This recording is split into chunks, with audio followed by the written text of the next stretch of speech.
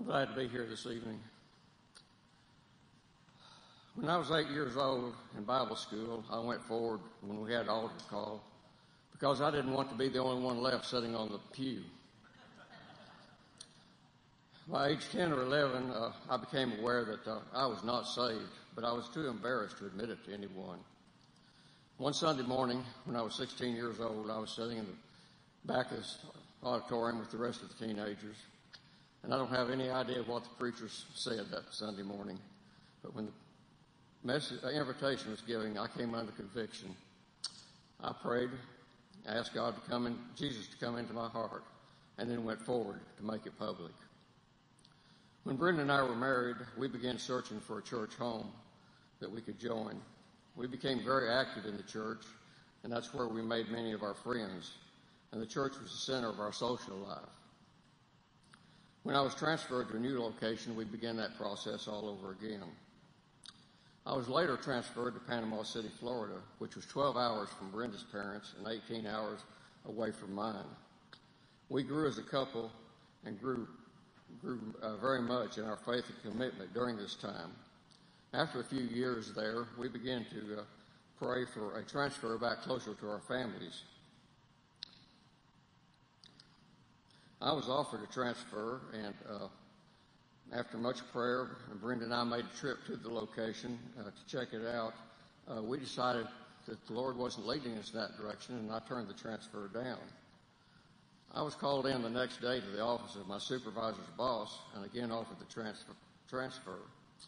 I explained that after much prayer, Brenda and I did not think that God was leading us to accept it. And that afternoon, I was called in again and offered the transfer and more money and told to go home and talk to Brenda and come back the next morning and give my answer.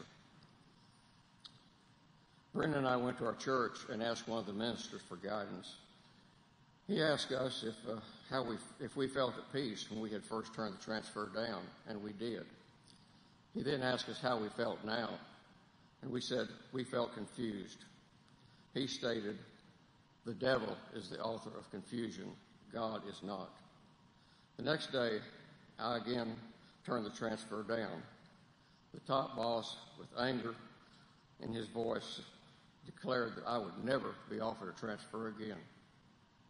6 months later, I was offered a transfer with a promotion to Nacogdoches, Texas, 4.5 hours away from Brenda's family. God is good all the time. In Nacogdoches, we became very active in the church, and I began helping in the 2-year-old Sunday school class because they wanted a male presence with the children. Later, Brenda joined me as we became the primary teachers in the class. On April the 17th of 1988, I was ordained as a deacon by the First Baptist Church of Nacogdoches.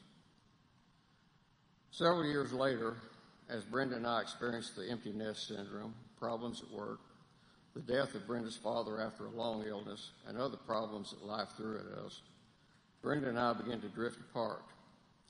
I resigned as teacher of the 2-year-old Sunday school class and asked to be put on the inactive deacon role. I judged that my life was not reflecting the proper influence that a person in these positions should be.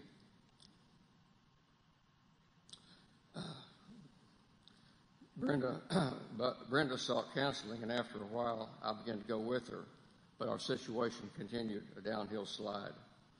Finally, the counselor said that he had taken us as far as we could go, and said that he saw nothing in our future but divorce. He suggested that we attend a marriage seminar, and maybe God would work a miracle. I chose a program which was a full weekend with 12 follow-up sessions. And after the weekend, it was peer-led and based on biblical principles. God did work a miracle that weekend. In fact, God has led Brenda and I over the years since to become very involved in working in this ministry.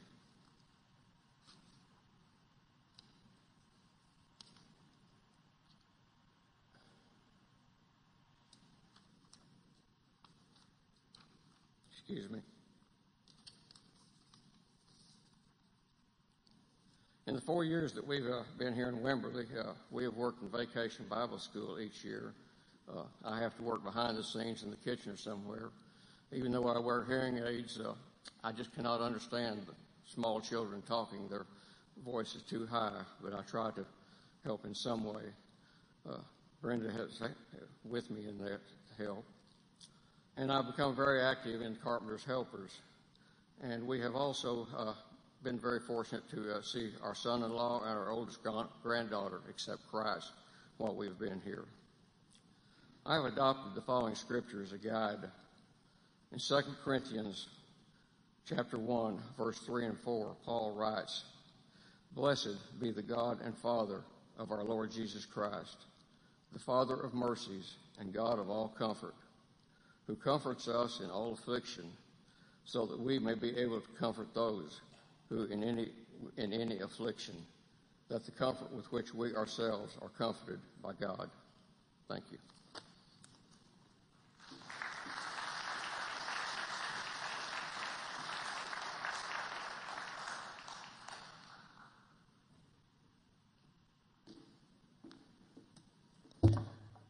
Evening, everyone. Again, I'm John Dunn.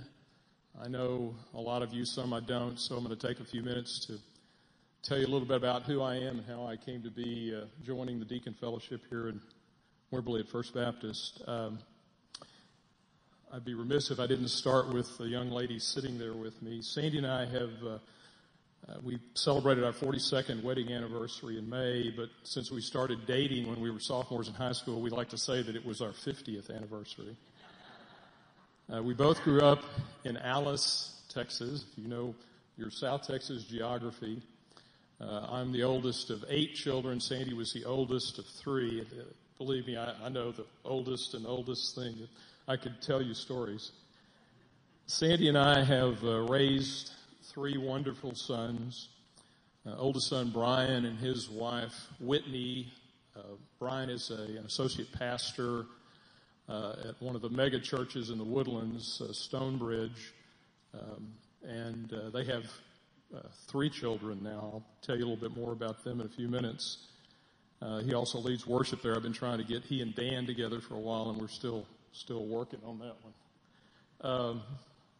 Brad, middle son Brad, and his wife Katrina actually have just moved over the last couple of weeks from Midland back to the Austin area, where he is looking for a job in the commercial real estate business. So if any of you have any leverage in commercial real estate, I'd like to talk to you after the service tonight. Youngest son Jay is a practicing dermatologist in Houston. He's unencumbered at the moment, but Sandy and I are optimistic that his latest sweetheart, Veronica, may change that in the next year or so. We also have 6 beautiful grandchildren, the most recent of whom, Samuel, joined us in February when oldest son Brian and Whitney adopted from mainland China. I don't know if any of you have been through an adoption process, but it has been a life-changing process for the whole family, and one that I highly recommend. Been a real blessing to all of us. After high school, Sandy and I dated through college, her at Texas Tech, me in Aggie Land. We were married after graduation in 1974, and folks, I will tell you, after 42 years of marriage, I can point to the truth in Proverbs 31:10 that says, "An excellent wife, who can find? She is far more precious than jewels." So that's my Hope Diamond sitting right there in the pew in front. I spent 33 years with Siemens Corporation. Sandy and I lived all over the world, and 8 more years with Brandt Engineering. And I actually retired in April of this year, so I'm entering a new season. Although I was raised in a Catholic family and attended parochial school through the 8th grade, I really didn't know the Lord until later in life. In 1987, when Sandy and I were living in the Atlanta area, I attended a weekend retreat that some of you may be familiar with called the Walk to Emmaus. And it was at the Walk to Emmaus outside of Atlanta, Georgia, that I met the Lord Jesus Christ. Sandy and I became very active in our local church, First Baptist in Roswell, Georgia. And we were baptized along with our 3 sons, the 5 of us together, in early 1990. If you haven't ever been through a family communal baptism, I highly recommend it. One of those life-changing experiences. Speaking of life-changing experiences, in the fall of 1990, I discovered a small mole on my lower back. And when it continued to bother me for a little while, I had it checked. It turned out it was diagnosed as a melanoma. If you know anything about melanoma, it's really untreatable by traditional treatment regimens. So I had surgery, had a large area removed from my back, and was pronounced cured, and we went on with our lives. That was 1990. Fast forward 25 years to the end of last August, a year ago right now. I was actually out on the Blue Hole Trail jogging, or what passes for jogging at this point in life, and I noticed some soreness under my left arm, and it persisted over several days, so I had it checked out. Over the next several weeks of late August and early September of last year, I had a whole progression of tests. I had a PET scan, 2 brain MRIs, 2 biopsies, and a whole range of tests. I got a call about a week later informing me that the tests were positive for melanoma and that it had spread to my lymph nodes, which is not good news.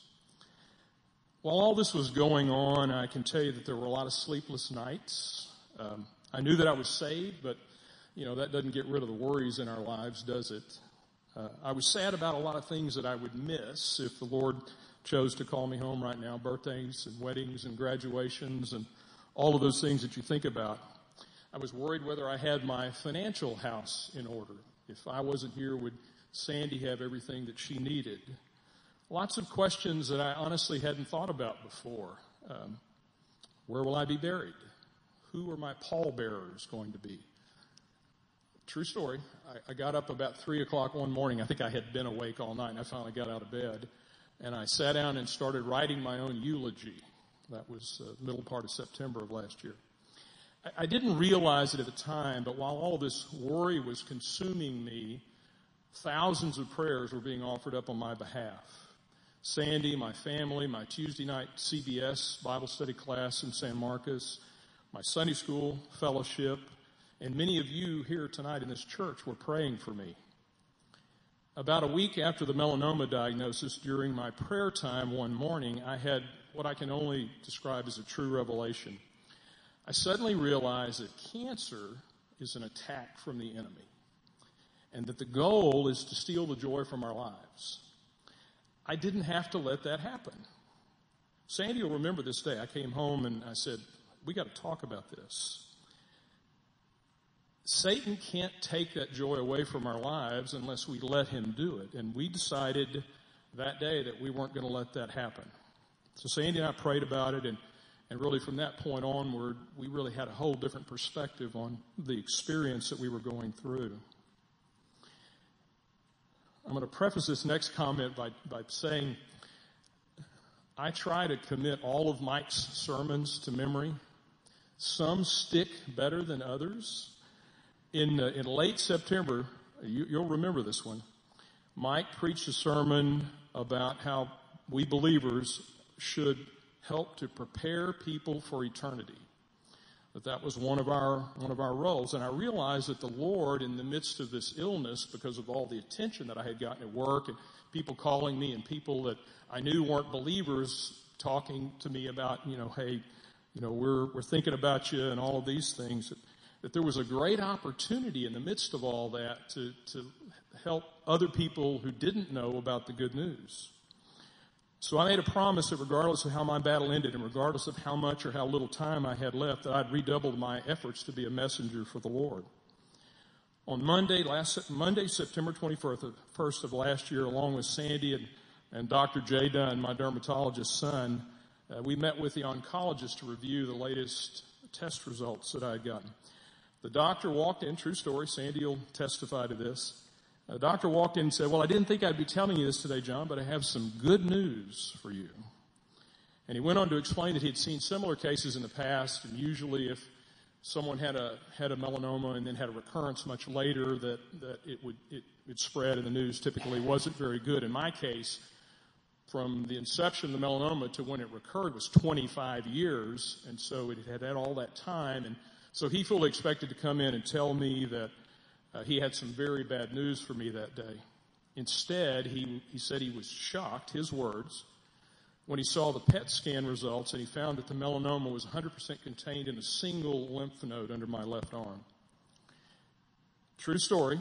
He then said he asked me if he could hire out my prayer team for his practice. That's a true story. On October the 5th of last year, I had an operation called an axillary dissection. I see a couple of women nodding in the room here. If any of you women have ever dealt with breast cancer, then you're familiar with the removal of the lymph nodes. And so I learned some new details about the body. I had 13 lymph nodes, and I had them all removed. My follow-up appointment on October the 15th of last year confirmed that I was cancer-free, miraculously. There's no doubt in my mind that the Lord performed a miraculous healing in my life. There's no doubt in my mind. The circumstances are such that there's no other answer. And I'm forever grateful for that and the time that I was given. But here's what I really want to close with. Here's the real message of this.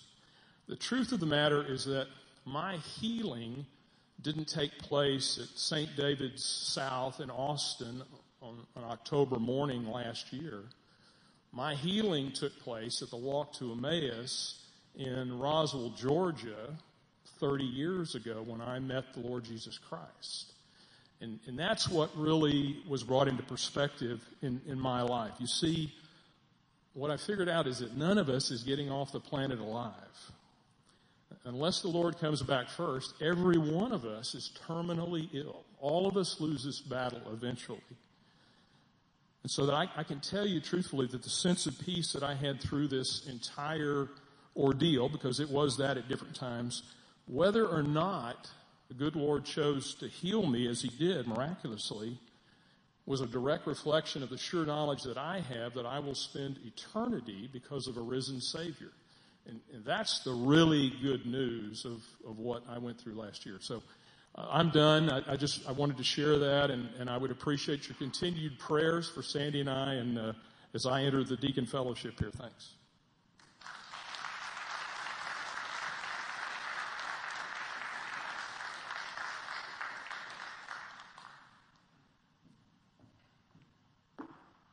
That is a hard act to follow. Well, my story started in Port Arthur many years ago where I was born. Unfortunately, I was born into a Christian family. My dad owned a service station. He worked long hours, worked a lot of Sundays, so my mother was more the spiritual leader in the family. We went to the First Christian Church. I guess I was about 8 or 9 years old when I decided that I'd give my life to the Lord. That's when I first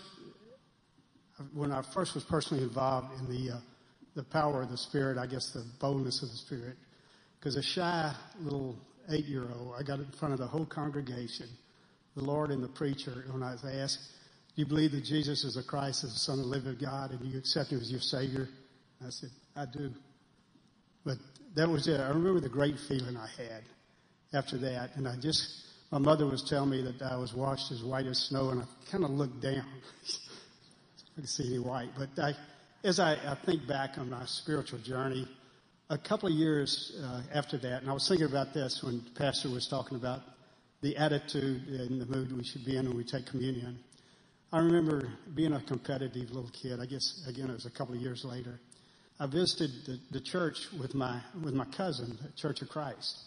And as they passed the communion out, every Sunday was Communion Sunday at the Church of Christ. I wanted to grab the biggest cup, the fullest cup, and I took it and grabbed it, and being my competitive nature. And I looked over at my cousin, my cup, and he was in prayer. I mean, just in peaceful prayer. And I looked over there, looked down at my cup, and I thought, I'm missing something. I knew there was something there that I wanted. So I couldn't wait till the next Communion Sunday or the next Sunday. And the next Sunday, when I took the communion, I went to the Lord and I said my prayer.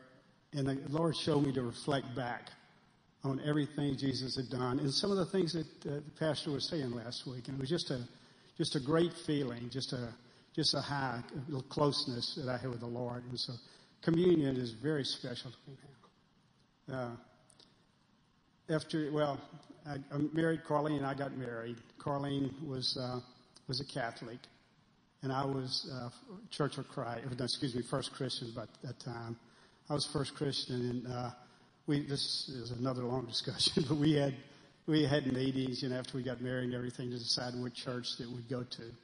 But we ended up going to the Christian church, Bel Air Christian, because my sister and brother-in-law went to that church. But I became a young police officer in Houston in juvenile division. I remember Billy Graham was in town. Billy Graham talked at the Rice Stadium, and we went to it, Carly and I, and still, we were spiritually maturing, and we thought, well, what a great sermon. And we went down to the front when he had the altar call. But I remember one of the volunteers, asking me what I did for a living. I told him I was a police officer, and he said, wow, what a great mission field, man. This is great for you. And when I left there, I thought, wow, I feel great about recommitting my life, but that's a pretty rough mission field. I'm working with all these juvenile delinquents, the kids that are having problems, and I'm thinking, I don't think the Lord wants me to bring all of them to Christ. And I thought, as I was laboring over it, fortunately, I'm not sure exactly what the chronology, but Carlene and I were asked to be youth sponsors in the church. And I thought, wow, what a better mission field. I thought, God, you were so merciful. So that was much easier mission field for me. That's what Carlene and I did. We taught the high school kids in the church, and really enjoyed that and learned a lot. Learned more from them, I think, than I did the kids that were having problems on the street. But not too long after that, we prayerfully changed jobs, and I worked for the government. I was a Secret Service agent. In the next few years, the next number of years, our life involved a lot of traveling, a lot of transfers, a lot of working Sundays, and I think I kind of stood on God's grace and what's said in Psalms 3:3. It's the Lord is my shield, my glory, and the one that lifts my head. It seems during that period of time, I was doing a lot of praying, a lot of asking for protection, and a lot of asking God to lift my head through difficult times. But, through the grace of God, we raised 3 Christian kids, and we retired. And after retirement, we chose, I let Carlene wish her way wherever she wanted to live, and she chose Wimberley. When we came here, we're talking about, we're visiting different churches, trying to determine what church we want to join. And I kind of leaned toward the little First Christian church between here and San Marcos. And my former Catholic wife, for some reason, picked the Baptist church. Would you believe? But I for a period of time, what I'd do, I'd go to the First Christian church early service and then come to the Baptist church with her. But the more that I visited, this was in the old building. Some of you guys have been around a while. Mary Kate was one of my mentors. What a neat person. But I just started. We both started seeing the love of God in so many faces. It's like for so many years, it seems like I was focusing on, what God could do for me, how God could help me, how He could protect me, how He could lift my head. But then I saw a lot of people that it's like they were concentrating on what they could do for God, and I wanted some of that.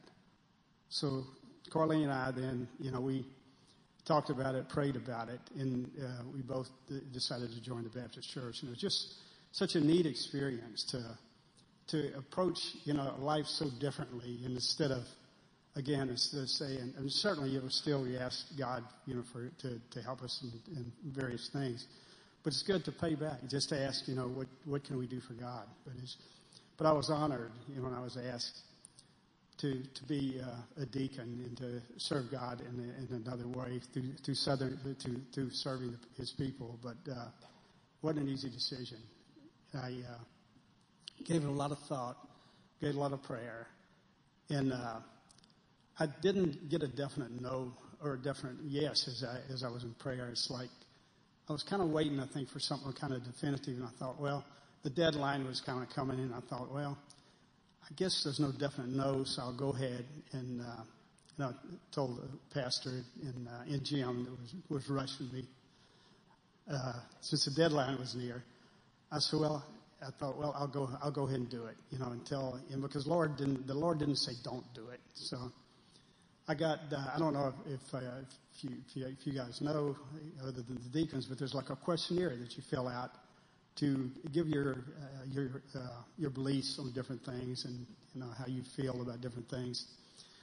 I started that, and I kind of set it aside, and I'm still in prayer. And then one morning, it was about 3 or 4 in the morning, when I woke up and I said, well, I still haven't gotten a message from the Lord. I said, even though I haven't got a no, I haven't gotten a yes. So I think what I'll do is I'll talk to the pastor. And I'll say, Pastor, I'd love to do it, but this is not the right time. I haven't heard from the Lord. And I said, well, I'll go to prayer one more time. And when I did, all of a sudden, a good feeling came over me. It's just kind of a high. I popped up and started filling out the questionnaire and filled it out. From that time on, it's like the Lord has given me a message personally, and that's what I'm going to do. So that's where I am today, and I just thank you so much for putting me in this position, and I ask for your prayers as I serve our God by serving you guys.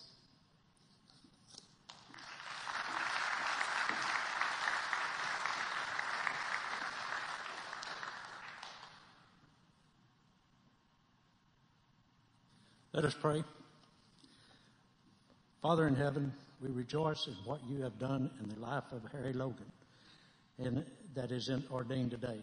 The Savior has called him, taught him, and is greatly using him. Today we thank you for his parents, grandparents, spouse, children, loved ones, friends, teachers, mentors, and men and women who have built into his life, preparing him for the ministry to which you have called him. Our passionate wish, Lord, is that you will use Harry far beyond his expectation. We know that you are able to far more than anything else we ask. We pray that you will keep him humble and righteous and guide his light to shine in the midst of a darkened world. Father, we ask you will go before him, lead him in your path, multiply his giftedness to extend and enrich the body of Christ. We ask this in the name of our Savior, Jesus Christ. Amen. All right, Harry, if you and Carlene, if y'all come up here, we've got a little certificate of ordination, and I just want to read it. It says, certificate of ordination, Harry Paul Logan, having been chosen as one of good report, full of the Spirit and of wisdom, and capable of using the office well, was set apart publicly to the office and work of deacon by First Baptist Church, Wimberley, Texas, on this day, August 7th, 2016. And, of course, I signed it, Jim, as our chairman of deacons, and all the guys that were a part of this, all of our deacons. And we want to present this to you. And we thought about framing it, Carlene, but I figured if we got the wrong color, you were going to change it anyway. So, on the wisdom of some of our guys. So this is for you guys. We love you. We look forward to serving with you. So, Lord bless you. Good enough. But you've heard Guy's heart, and you've heard John's heart, and Harry's heart, and I'm just excited to serve with these guys. Guy and Brenda have such a heart for married couples, and they just bring this passion that because God's made a difference in their life, and then John talks about how God's given him a heart to share Christ with people, and Harry's a servant, man, and he's we've discipled together, we've done things together, and I just look forward, guys. I'm really excited to serve with you guys and look forward to what God has for us. And so, church, I think we should be excited that God's called some good men of good report, to serve our body. So I'm looking forward to that. Dan, would you come and lead us? We're going to sing another song, and then I promised the sermonette. So, all right.